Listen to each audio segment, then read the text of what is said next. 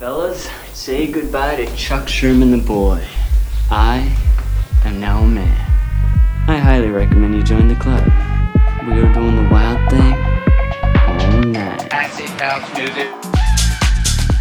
Hey, what's up, everybody? This is Sherm. Sherman, I could be all this food. Is that all you gonna eat? General Sherman realized and understood the importance of house music. So, do you know anything about techno? No. Listen. Hey, what's up, everybody? Welcome back to another brand new episode of Sherm in the Booth. I'm, of course, your host, Sherm. Today is Wednesday, June 17th, 2020. This is episode 114. And ladies and gentlemen, I hope you are ready. I am so excited about this one, guys. We've got an international sensation, goes by the name of Jet Boot Jack. Hailing from the UK, I have over 20 of this guy's songs, actually. He is an aficionado for remixes. He is also a very talented original producer and is also a screenwriter and director as well. To say he's a multifaceted talent would still be cutting him short. This was such a fun interview. Like I said, he is in the UK, so we got to touch base on so many different types of things, differences between UK culture and American culture in the music world. His journey from a vinyl DJ and adjusting to the digital era. He is a legend, has been around for quite some time, guys. He also has a ton of different musical inspirations and influences, which we went pretty deep on as well. And of course, we talked about his goals for the future. Adriel, thanks so much for coming on, man. I really appreciate it. Guys, turn it up. You're going to enjoy this interview. Let's get into it right now. Episode 114 with Jet Boot Jack. Hey, well, cheers, my friend. I don't know if you got a drink, but cheers to you anyway. Oh, I do, actually. Cheers. There we go. Now we can get started. Yeah. Adriel, a.k.a. Jet Boot Jack. Yeah. Welcome to Sherman the Booth, my man. Coming to you live from Chicago. You're out in London. Yep. That's awesome. So cool to meet another international DJ. I've had a few international guys on before, and it's just such a pleasure to talk to someone at your level. So I really do appreciate you taking some time. Well, thank you very much for the invitation. Yeah, absolutely. I've been following you for a few years now. I originally discovered you on SoundCloud. Yep. I just looked, actually, before I got in the interview. I have 16 of your remixes and originals. Okay, fantastic. That's great. Yeah, 16. And as a house DJ here in Chicago, I play a lot of different types of events. And it's pretty rare where I can find one remixer or one producer where I am able to play in so many different types of sets. But your music really works for my style. So that's why I wanted to have you on for one of the reasons. But of course, wanted to get your full story and really hear how you got to where you're at now. Great, fantastic. Well, I guess good place to start is to say that that's very interesting what you're saying about your sets, because when I started making the bootlegs, it was for my own DJ sets. Mm-hmm. I didn't initially make them to give them away to the public. I made them all for myself. Really? Yeah, absolutely. It was like my little exclusive own bootlegs that I could play out. But because I was DJing at such a wide variety of venues to very, very diverse crowds, I really wanted to try and find that middle ground between something that's familiar and something that's different. So I always try and keep something, a little bit recognisable in the bootlegs, but try and put my own twist on it. So, yeah, absolutely. I'm excited to get into your music production aspects. Cool. Do want to ask, when it really got started for you in regards to DJing and producing? You're originally from England, then London? Yeah. So I'm born and raised in London, specifically in Camden, which is very rich musical history. Which I appreciate very much. I've got very eclectic taste myself. So when I was growing up as a kid, the first music I really started going out to was reggae, dub reggae. Really? Which had a massive influence on me. It's where DJ culture really was born and came from. Mm-hmm. And it's all about the sound systems. Whoever's got the biggest sound system is the best DJ. I was going out to that from the age of 12, really, because I had older brothers who'd take me along to gigs and clubs. And just hearing, I mean, for me, I played bass guitar from when I was 11 years old. So bass has been a massive thing for me. And when I went along to these dub reggae things and heard the bass and felt the bass, I think that was the main thing. You actually feel it, you don't just hear it. And that was really when I kind of fell in love with clubbing at that really young age. And just such a great experience and such a great scene. Dub reggae, it's very welcoming, and you know, as I say, I was a little kid there, but there'd be, you know, older people and a lot of people. So, how old were you? I was 12 at the time. I mean, it was, you know, it's a very, because it's a very, basically the school I went to, there's a nightclub literally opposite the school, and and they used to do dub reggae on Thursday nights called Dub Club, and so I used to go down there, and it was very relaxed. You know, they kind of, you know, obviously they knew I was underage, but they let me in. And it was just very, it was just very, very nice introduction.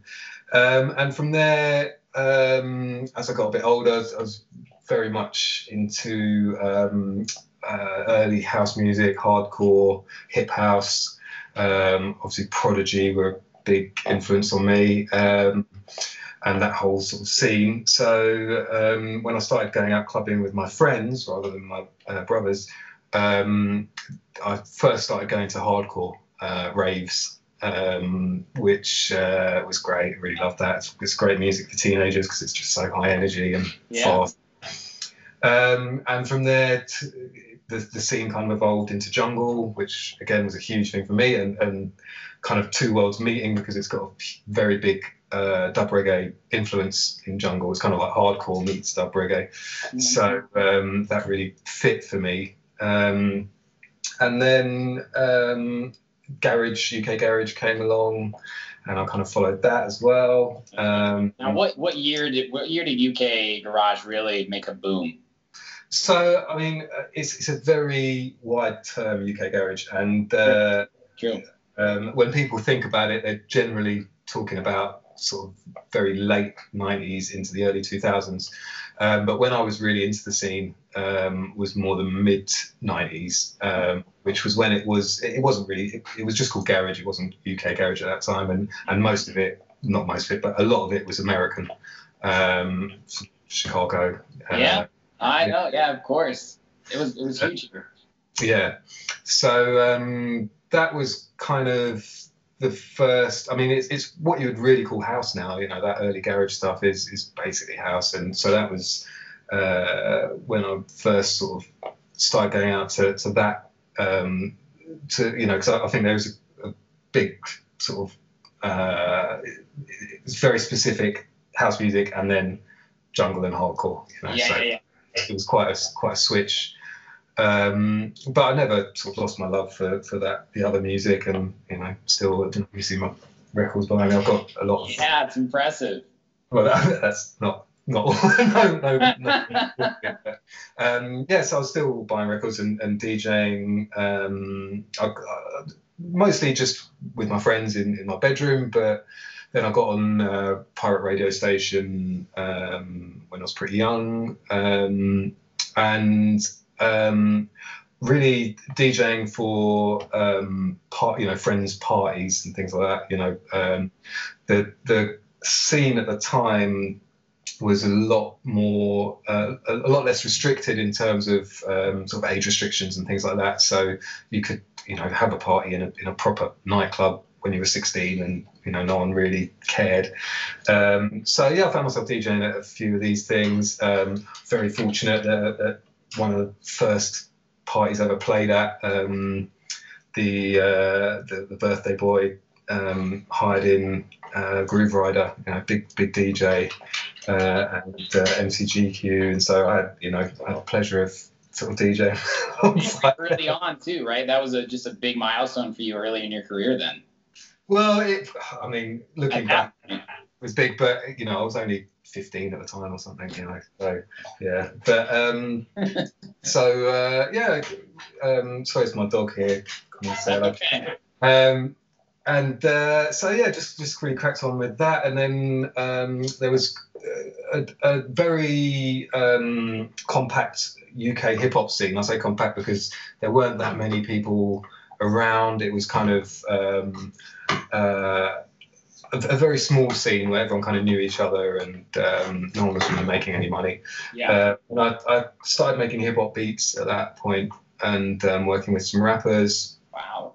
Very much sample based stuff, which would kind of set me up for the future, really, because then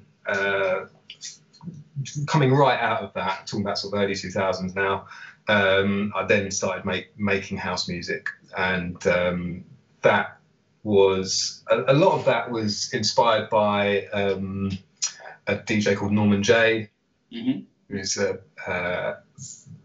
my favourite DJ ever, and Nice. Norman J. yeah, and he would have a sound system at Carnival, Notting Hill Carnival, which is for people who don't know, it's the second biggest carnival in the world, biggest carnival in Europe.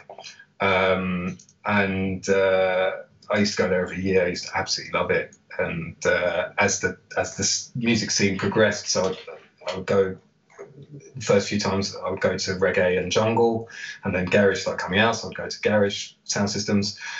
And then when all those kind of faded away a bit, that's when I gravitated towards Norman J's sound system, which was something I'd never ever heard before, which was that he was the first eclectic DJ I've ever heard who would play reggae, he would even play a bit of jungle, but he would obviously play a lot of soul and funk and disco and house, hip hop. To hear all of that in one set was just completely eye-opening to me. It was something I didn't even know was allowed. I didn't know it was possible. Yeah.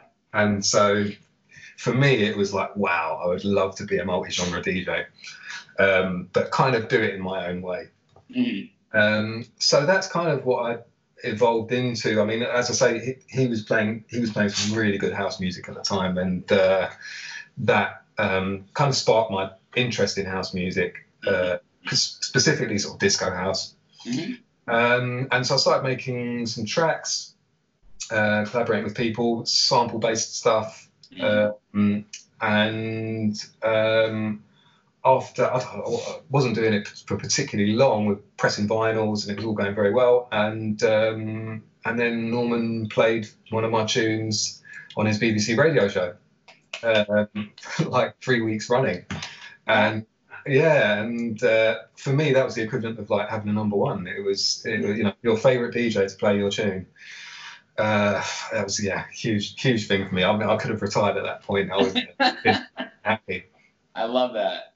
So yeah, that was a good time. It was all going pretty well then. And then obviously the whole digital thing came along, and the bottom fell out of the vinyl market, and it was kind of like right back to square one. You know, everyone kind of had to relearn, you know, just the industry and what they were going to do. And this whole time I was still DJing in sort of clubs and bars.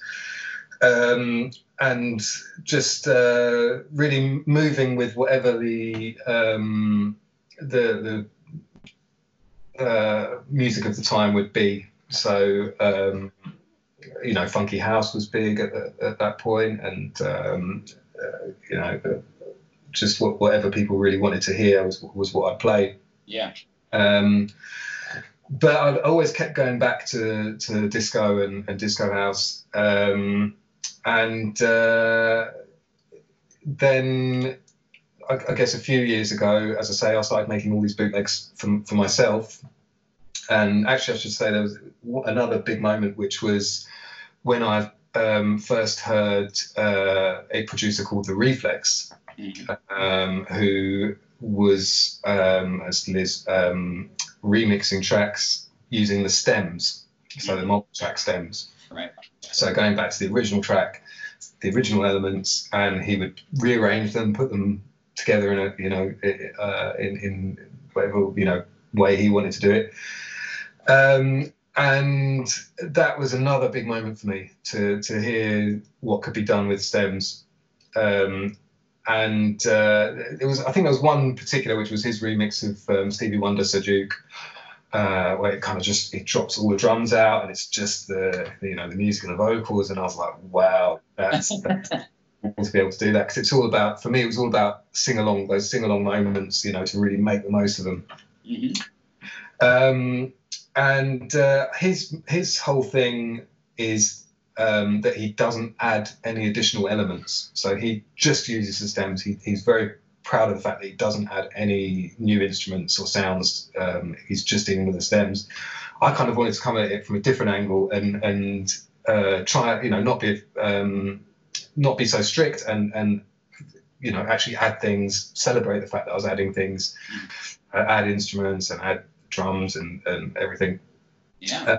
And that's kind of the route I've gone down more and more, which is initially the first few bootlegs that I did, it was kind of only drums I was adding. And then as time's gone on, I've been adding more and more of my own instruments, my own sounds to my remixes. I've noticed that. I've definitely noticed that. Yeah. Until it's kind of got to the point where I'm now kind of building my own palette of sounds. I think people kind of know what to expect. They know that chances are, if it's a Jet Boot Jack remix, it's going to be horn heavy, funky rhythm guitars, funky bass, and kind of either disco drums or house drums. Yeah. And then I started being asked to do more official remixes rather than bootleg remixes, and that was really nice because it felt like I'd kind of been working up to that with this whole thing that I'm just talking about, which is adding my own sounds and stuff. So I could then apply that to any track, any original track, not just well-known classic tracks. Right. So that's kind of where I'm at the moment. That's amazing. I appreciate the storytelling there. It's pretty cool to see how far you've come, not only from an influence perspective, but actually from a skill set, music theory. I mean, you're someone who obviously truly cares about the music and is passionate about it for all the right reasons. So it's really cool to hear the development. Sure, yeah. I mean, for me, music theory is hugely important. I learned classical piano from when I was I think about 7 years old. Yeah. Picked up the bass guitar first at 11, and that was kind of the defining moment for me, because before that it'd all been classical and jazz, and then to actually be able to get into funk and a bit of rock as well. That was a huge thing for me. But yeah, no, I think a lot of producers today don't know much about music theory, and that's absolutely fine. They do their thing and it's cool. But for me, I'm very into the whole theoretical side of it, the whole almost philosophical side of it. Really sort of breaking music down and just playing with it as well. With it. Absolutely. You're certainly perfecting your craft too, because you've released almost 100 remixes. Is that correct? Getting there? I would say probably more. Probably more? Yeah. I've not counted, but yeah, probably around that. I mean, I release one. I do one release a week, whether that's a bootleg or official remix or a DJ mix. But I would think I'm probably in triple digits. Yeah. So that's very impressive, sir. And you've had a lot of success remixing some of these artists, obviously, that you grew up on. Just some of the big names: Michael Jackson, INXS, Madonna, Stevie Wonder, Diana Ross. And you kind of explained this, but if you go a little deeper, although these are remixes, there's certainly a Jet Boot Jack sound. Disco house, really kind of how you defined it. Where does the inspiration come to actually pick a song to remix, though? Yeah, I mean, that's a really interesting one. So you're kind of dictated to by what's available. So where do you get all the stems and the vocals? It's very clean. I'm very impressed. Yeah, so I mean, for me, the vocal is the starting point, and if I can get an a cappella of a track, then I'll remix it. If the acapella is not available, then chances are I'm probably not going to touch it. It's I know a lot of people do remix tracks just by adding things to the original. I really like to have the freedom of having the, as you say, the cleanness there. Yeah. I am making original tracks using samples rather than multi tracks, rather than stems. But if it's a bootleg remix with the full track, then yeah, I'll will work from the acapella, the original acapella as well. I know that a lot of people do resung things and things like that. I would much rather use the original acapella. I mean, as far as stems and multi-tracks, you can find a lot online. I think there's less than there used to be. I think there was some forums like on Reddit and things like that, which were people just swapping stems and stuff.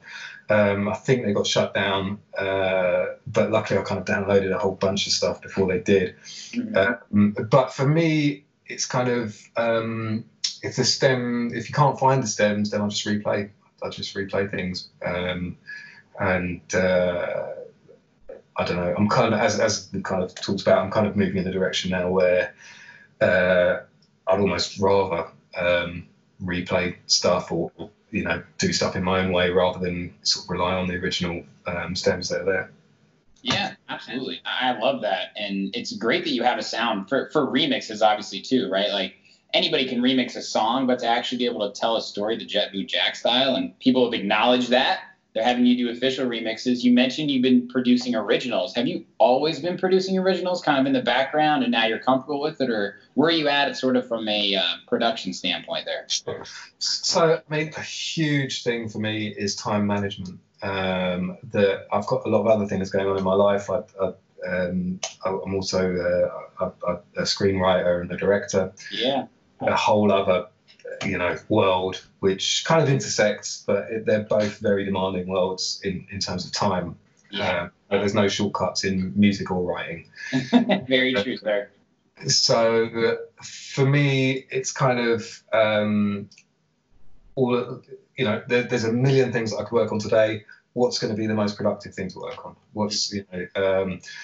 So in terms of the original productions, as I've said, I was doing that almost 20 years ago now, when kind of disco house first started to sort of take off. And funnily enough, I'm now revisiting a lot of those tracks and rebuilding them, or things that I'd never, I thought, oh, that's a great sample. I'd never used it. Now I'm going back. Graveyard. You went back to the graveyard then, right? Yeah, absolutely. And I mean, it's kind of like all that work there is now paying off, where I've got a whole load of stuff lined up, some really, really great tracks that I'm just now putting together. And it's kind of the bootlegs have allowed me to do that. So I've built up this following through giving away the free downloads of the bootlegs. And now it's like, right, okay, now's the time to get the original productions out there. Mm-hmm. So I've been working on a lot of those, polishing a lot of those off. Just signed one today to a great label. So I had my debut EP came out a few weeks ago on Hot Digits, which is lovely. Guy Fingerman runs it, great label. And that was the first original productions I put out under Jet Boot Jack. Wow. But there's going to be a lot more definitely. And it's not so much that I'm consciously moving away from the bootlegs. I will still be putting bootlegs out. It will just be that there'll be a bit more, with the weekly release schedule that I've set myself. Chances are, whereas it used to be every week was a bootleg, now it's going to be bootleg, then official remix, then original track, then a DJ mix, then another bootleg. So it's a bit more variety now. Yeah. And I'm really embracing that. I love the fact now that I've got different facets that I can be working on. So I can, working on a bootleg feels very different to working on an official remix or an original track. So it's really nice to have that diversity, that, just finding things which fit in different boxes. Mm-hmm. I mean, it's really cool to see you just now releasing originals because, in America, probably about, maybe 5-6 years ago, SoundCloud remixing blew artists up. Some of the biggest American artists, I'm not sure if you've heard of 3LAU before, but he was releasing these mashups and remixes, and he became really popular. And like you, was crafting his sound kind of in the background and then became really big on his original music. So it's a proven formula, and I respect you and commend you for doing that, sir. And I'm excited to hear you continue developing that sound as well. I love it. Cool, great. Thank you, man. Thank you. I'm excited too, and it's just so nice to be working with artists, real artists who you can communicate with, rather than with the bootlegs. Obviously, I'm not going to be able to get Madonna on the phone and see what she thinks of the remix, but she'd like it. I'll speak for her. Okay, but I love that. And I love that I'm working with people from all over the world. It's that's just such a great thing. It's so nice, and a fairly new thing. Only in the last decade or so that you've been able to do that. Absolutely. Well, Adriel, across all the millions of plays you've racked in, maybe even now including the originals, are any tracks that mean the most to you, whether it be a remix or an original? I mean, I know it's a bit of a cliche, but it's always the one that you're working on. The one that's coming out next is the one that you are feeling the most, and I think that's kind of the way it should be. Really, I don't really look back that much. I don't really go back and once I finish something, I try and move on from it. I think a tune is never really finished. Like, there's always something more you can do to it. And it's so easy to get stuck in that trap. And as I say, time management is such a huge thing for me that I really like to just sort of put things to bed and done. Having said that, if I do then go and listen to, if I do listen to an old track and think, actually, this really does need an update, then I will go and do that. And you'll see on my SoundCloud, and that's what I love about SoundCloud actually, is that you can replace a track. You can have the same track but then replace the audio. So occasionally I will go back and just tidy up a track or do a new version of it. And I've got these disco dubs which I started putting out this year, which will basically just going back to some of my most popular bootlegs and just stripping them right down, again from scratch, almost remixing the remix.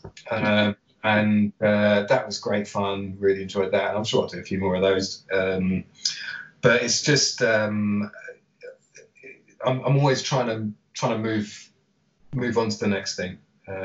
So yeah, I do have some real favorite tracks at the moment, but none of them are out yet. So. Okay, good. Well then, people got to stay tuned. I'm excited to hear, sir. Yeah, absolutely. So I want to ask you more about being a live DJ. You've got so many years of experience, and this is a two-part question. The first part is, having all these ups and downs in the music industry, like you said, when it was vinyl and then that just fell to the floor, you had to restart. What keeps you coming back as a DJ producer in the electronic game with all the things that can come in your way? Is there a real visceral component that you love the most about it? And if so, what is it?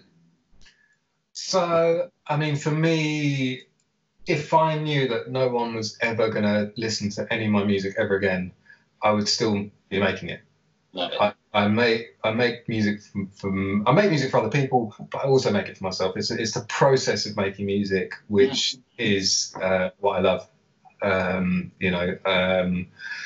So everything else is a bonus. So for me, it's making the music is the thing for me. As far as DJing, it's a bit more DJing's a bit more up and down, where you have good nights and you have not so good nights.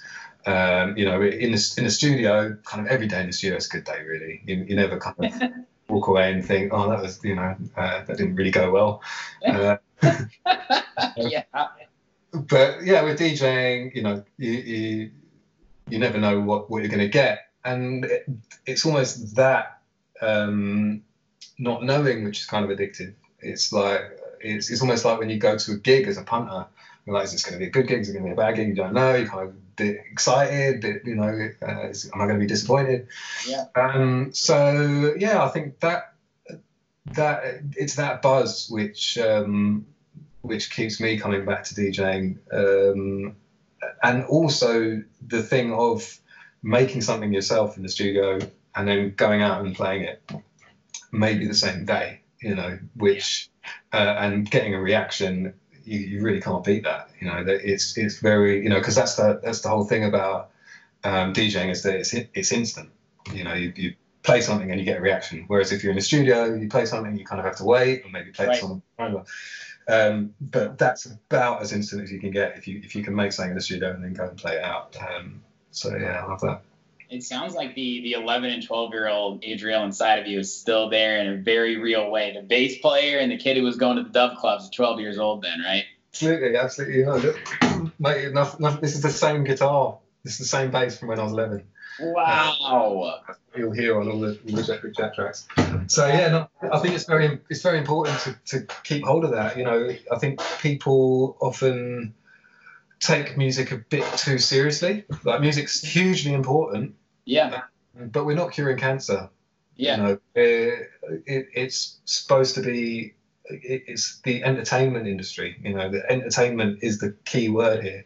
You're just trying to make as much fun as possible, and that should be for yourself as well as your audience, I think. Absolutely. Now, I want to get a little deeper on actually sort of your experience as a DJ in England. In America, as I'm sure you can imagine, and similar to Europe too, there are a lot of people with different preferences. As far as I've learned from people that I've interviewed and my own experiences in Europe and England, people are a lot more accepting to house music. And in America, that's why your music works so well, Adriel, is because you bridge that gap of house music and a song that you can sing along to, right? And that's where it's really, really working well here, at least in Chicago, is I can play it at an actual club, and I can also play it at an outdoor bar type thing. Yeah. Off that statement, what sort of similarities or differences do you experience when you DJ or have in the past? Does it work or not? Do you mean between different countries or just within? Yeah. Like, from my experience, my story there, is it similar for you? Sure. So, I mean, yeah, absolutely. And it kind of goes back to what I was saying earlier, that when I first started making these remixes, the bootlegs, was because I was DJing to such diverse crowds. Yeah. And there were, there were a lot of places I was DJing where I couldn't just bang out some house music, which I would have loved to have done. And you have to be mindful of that. You have to, again, you have to entertain yourself, but you're there to entertain the crowd. Right. And so, yeah, it was, for me, it kind of started with like, okay, here's a tune that I know people want to hear. Is there a way of presenting it in a way where I don't feel like I'm compromising my own taste and style, Right. and maybe a section of the crowd will be like, oh, this is cool, but the majority of the crowd probably won't even notice. Like, they'll probably even won't realize that it's a remix. They're just like, oh, they just hear the bit that they remember and they sing along to it, and that's that. Mm-hmm. And that's absolutely fine. I'm totally cool with that. I don't, I'm not snobby at all about things like that.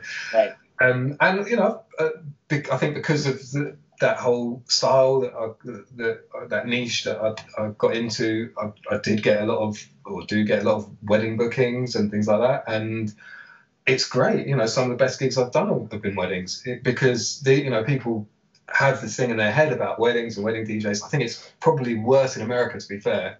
Yeah. Here people are a bit more kind of maybe bohemian about it, where it's okay to have a wedding where you don't hear those songs which are the traditional wedding songs. Oh, that's not how it goes in America, my friend. Exactly.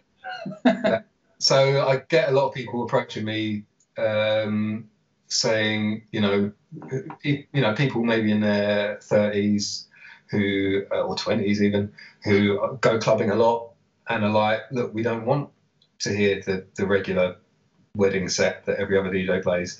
And the thing is, when I play at a wedding, I know that everyone from the teenagers to the elderly people are going to be dancing because I'm going to cater for all of you. And it sounds like, well, how are you going to do that? But you can do it. You can do it. It's hard, but you can do it. And even when if I'm playing if I am doing a multi-genre set, which is a bit more rare these days. I used to do a lot more, say in a bar or a small club. Right. And that's when I try and build. It's like almost building a wedding vibe in a club. You want people to just feel like they're at a party rather than a club. Yes. That's what I try and do. So and even if I'm playing a more traditional nightclub or a bigger nightclub, I always want it to be first and foremost fun. Yes. For me, it's never about playing the Traxsource Top 20. This is an exclusive promo that's not going to come out. Audience don't know. That's just a bit self-indulgent. I feel. Yeah. I like to give people what they want, but then also something that they maybe didn't know they wanted, or just something a bit unexpected. You can find sort of live sets that live recordings of sets I've done or videos of sets I've done, and I think people will kind of get the picture if you listen to those sort of things. Whereas on the other side of it, I do this radio show on Centre Force Radio once a month, and that's much more connoisseur, just straight house and disco. Right. But yeah, I mean, you'll hear the sets I've got online, which very, very eclectic. But I think now I'm sort of very much focused on disco house and that sort of sound. I like to use the word cater because I think of that too, right? Like, it's basically a one-man show, except we're cooking for an entire group of people that all likes different types of food, right? So you got to think, all right, well, this side likes a little bit more spicy, but I got to have a little bit more sweet over here, right? And that's probably the most difficult but fun part about being a DJ, right? Is not only trying to stay true to yourself, and I think you've done an amazing job by creating your actual own remixes and sound, but also by trying to please the masses. So I relate to you there, sir. I really do. Yeah, I mean, it's a tough job. That specific window of DJing, it's very hard to nail without going into the cheesy territory. It's easy to go cheesy. Yeah. But again, as I say, I'm doing less and less sets like that now anyway, because the crowd kind of know what to expect when they, the sort of sets I'm talking about would have been when people come and they've got no idea who's DJing. I love that. Yeah. Now, Adriel, you mentioned earlier you're an award-winning screenwriter and director. Can I hear more about that? How long have you been doing that for? Yeah, so not as long as the music. Been doing it probably about 10 years now. Okay. Which in writing terms isn't actually that long a career. And it's a bit, I don't know how much detail you want to go into, but basically, I didn't know anything about the whole scene. I knew I could write. I did a bit of music journalism. I was kind of published music journalist, so I knew I could write. And then I had an idea for a script, and I wrote a script which was a TV comedy drama. Wow. And first thing I'd ever written, and it got optioned, which means it got picked up by a big production company. They bought it, which is kind of unheard of, like for someone's first script to be picked up. Yeah, unbelievable. And it was actually an amazing producer who's very well, TV producer who's very well known in this country, but you would probably know him as an American. He was Tracy Ullman's husband. Mm-hmm. Go ahead. Okay, sorry, I thought you might know Tracy Ullman. Okay. So anyway, and so that was the start of it, really. I then wrote and directed a few independent films, and now I also did some documentaries, and now, just sort of writing for TV, and just done something for the BBC, and it's I love it. Full streams of revenue. I like you. You're an entrepreneur in many different ways and a true creative, sir. I wanted to ask that because I actually went to college for design and production. I did some screenwriting and some short film production and stuff like that too. And I have a day job that's just sales, and just it's kind of a thing where you have to try different things. And it's interesting when I try and do creativity in other creativity fields, it helps me get inspired in other creative fields. Do you feel that happens with your music and your screenwriting together? Absolutely. This is something that I talk about a lot more with people in the TV and film world than in the music world. Yeah. But people, when I'm meeting with people in the TV and film industry, they're always very interested in the music. Yeah. In my music background, and I always I love talking about it and how the two cross over. And there's a lot more crossover than people would imagine. Mm-hmm. Doing a 2-hour set is exactly the same as writing a 2-hour movie. Like there's no difference in the arc. I like that. The ebbs and flows, the highs and lows. Yeah. Absolutely. And also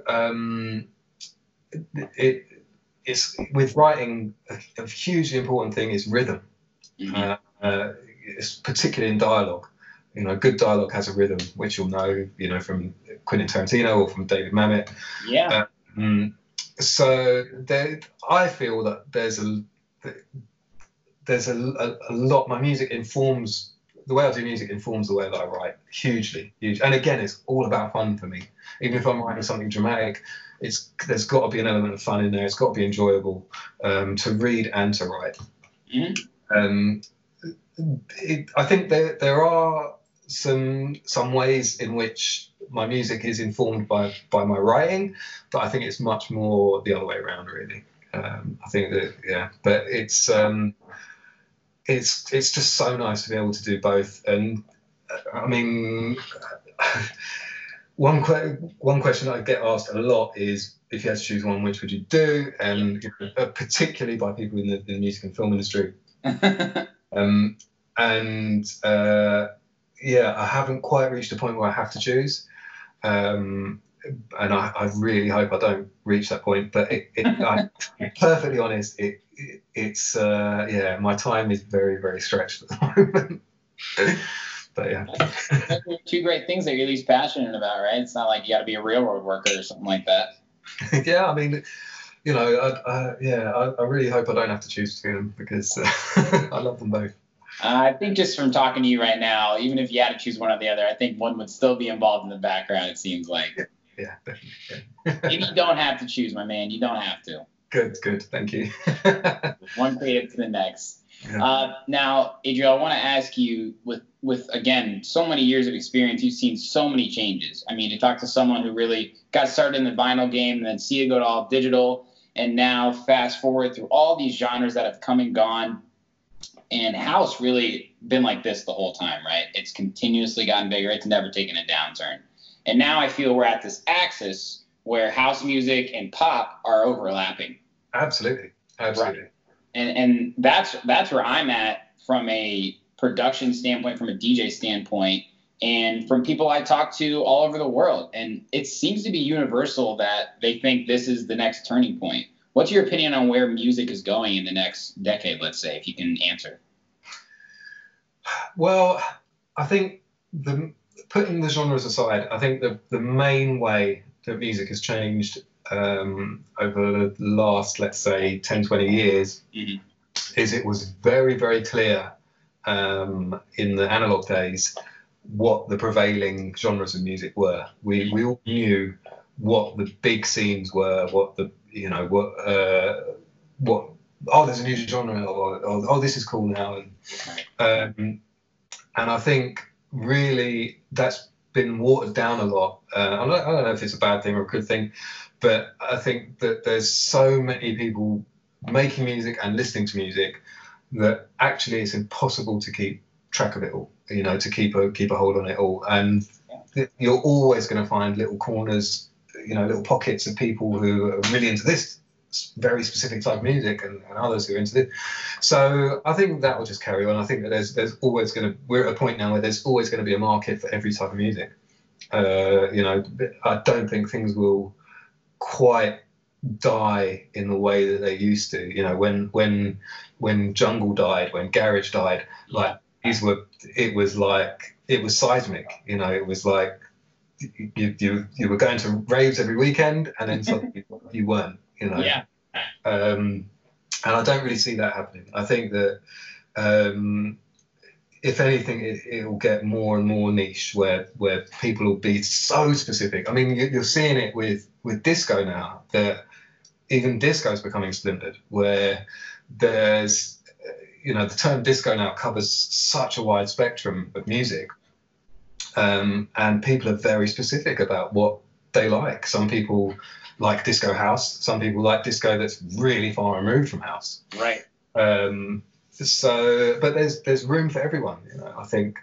And in terms of pop, I'm very, very out of the loop. I really, for a long time, I knew everything that was going on in the mainstream music, because I had to, because DJing in those sort of venues.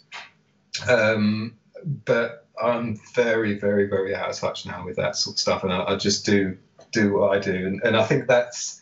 I don't know if that is universal or what, but I think it's very easy now to live in your bubble and to just be like, look, this is what I like, and this is who I'm following, and then that's all that you see. And it's a good thing, because it means that you're getting what you want. It's not such a good thing because it means that you're not getting as much influence from other genres. So I think that's it's important to seek out other music. Maybe not so much in the mainstream, but I think it's always important to see what people are playing, what's going on, especially outside your comfort zone. And one really good thing about this whole lockdown is obviously all the live streams that DJs have been doing. Everyone's on an equal footing. So I scroll through my Facebook feed, and it's Louis Vega, and then it's someone I've never heard of. Yeah. Bedroom. Right. And if that person who I've never heard of is playing stuff that's more interesting to me than Louis Vega, then I'll listen to that person. Even if there's only 3 people watching, one of them's going to be me. Right. And I've discovered so many DJs over the last few weeks, and I'm talking about completely unknown DJs. People are literally just, obviously everyone's DJing in their bedroom now, but who've never DJed outside their bedroom, but they're playing amazing stuff.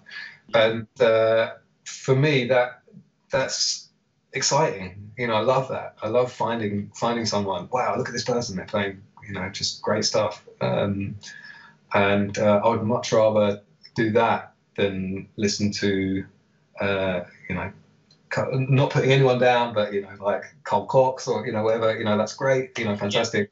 But I kind of have an idea of what I'm going to hear if I listen to that sort of stuff.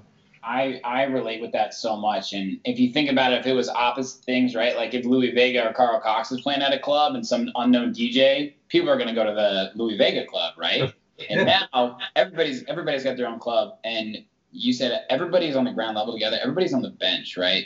Every single DJ. You could be Calvin Harris. You could be Jet Blue Jack. You could be Sherm. We're all on the bench. Nobody's playing. Season's suspended, right? Absolutely. And whenever it all comes back, we're going to have to see who was training in the off season. And that's kind of how I've been looking at it. You can try all these different types of things, and there are people who are maybe working on music or having trouble finding inspiration, but you said it right. And this is a time for people to discover new DJs like yourself. No, absolutely. And like you say, if you're in a club and there's only 3 people, you're probably going to walk out. But if you're on a live stream, there's only 3 people. It really doesn't matter. Doesn't matter. I love that. Now I want to ask again, with all your years of experience, you've had a lot of obstacles to overcome. Is there anyone that's significant to you that you maybe even still think about today, and how did you get through it?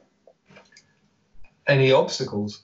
Yeah, and the big obstacle. I mean, maybe time management, like you said, trying to manage screenwriting and directing and still producing music and everything else too. I know you're very active as well too. Yeah. Yeah, that's a tricky one. I mean, I would say probably the biggest obstacle specifically in London is just finding enough DJ work. I think there's just so many DJs, and a lot of the clubs have been closed down. Yeah. I'm talking about pre-lockdown. God knows how many are going to actually reopen. Yeah. After. Yeah. So it's very competitive, and not in a good way. I think that I think it's something which kind of culturally separates the UK from America, is that in America, I think people, from my experiences anyway, people are much more happy to help each other out, if people see someone doing something good, then they're like, oh man, how can I be part of this? How can I help you? How can we do stuff? Whereas in London, specifically London, people see someone doing something good, it's like, well, why aren't I there? Why are they there and I'm not there? And people are a little bit more just not as willing to help, and that's kind of understandable because the sheer numbers that you're talking about in America, just the population, there's room for everyone to do whatever they want, whereas in London it's whatever scene you're involved in, chances are there's 20 DJs at the top and they'll get 90% of the work. Yeah, that is true. I've heard that before, and specifically in Chicago, the Midwest, this part of the country, friendly people willing to help out, and even in bigger cities like New York and Los Angeles, it does have that competitiveness where there's at least 100 guys before you, right? But I think when it comes down to it, I really respect your mantra of doing it for the love of the music, right? Specifically, being a DJ can be very tough if you're just a DJ. But if you separate yourself by either producing or you're a special type of DJ, if you're someone like myself who does podcasts, you got to be a little more than just a DJ these days. And it's hard to differentiate yourself if you're just a DJ because there's no barrier to entry, right? Back in your day, when you're first getting started, you got to buy records, you got to carry those things around. Now you can just have a USB. You can have a computer that tells you if you're on beat. You can bring whatever headphones your mom might buy you a controller at 16 years old, and you can use that same thing on the biggest festival in the world. The times they've changed, but it's saturated the market, and it's an interesting perspective too, because I do hear that again, like I said, in London and New York and LA, but Chicago, there's a smaller market. It's concentrated, but everyone is willing to help each other out. No, that's good to hear, man. And yeah, I mean, you're absolutely right, though. It is a lot about differentiating yourself from everyone else. Something I've done to try and do that is I've just recently launched a live band, which which is I mean, it was before lockdown, so obviously it's on hold now. But it's all female live band, very talented musicians. So I've got a guitar player, sax player, and 2 vocalists, and we replay the bootlegs that I make. We replay them live. If you go online, you can find we did a promo video which came out really, really well. Really pleased with that. So yeah, I mean that's something that I've launched to try and make. I think that the whole thing is trying to make more of a show rather than a gig, if that makes sense. So you really want to try and make it as interactive and as special. People want something special. They want to, they want to know that what they've just seen is unique, and it's never going to be able to recreate that exactly again. So again, fun. Fun is just so important for me. Is just how can you make something more fun? Yeah, Adriel, you said it earlier. This is the entertainment industry. Yeah, absolutely.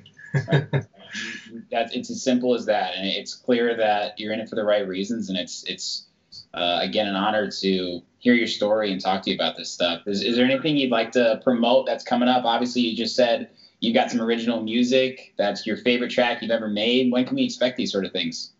So I've got a big track which is out this week, which is the biggest artist I've remixed so far, which is Nightcrawlers, who you might remember from Push the Feeling On.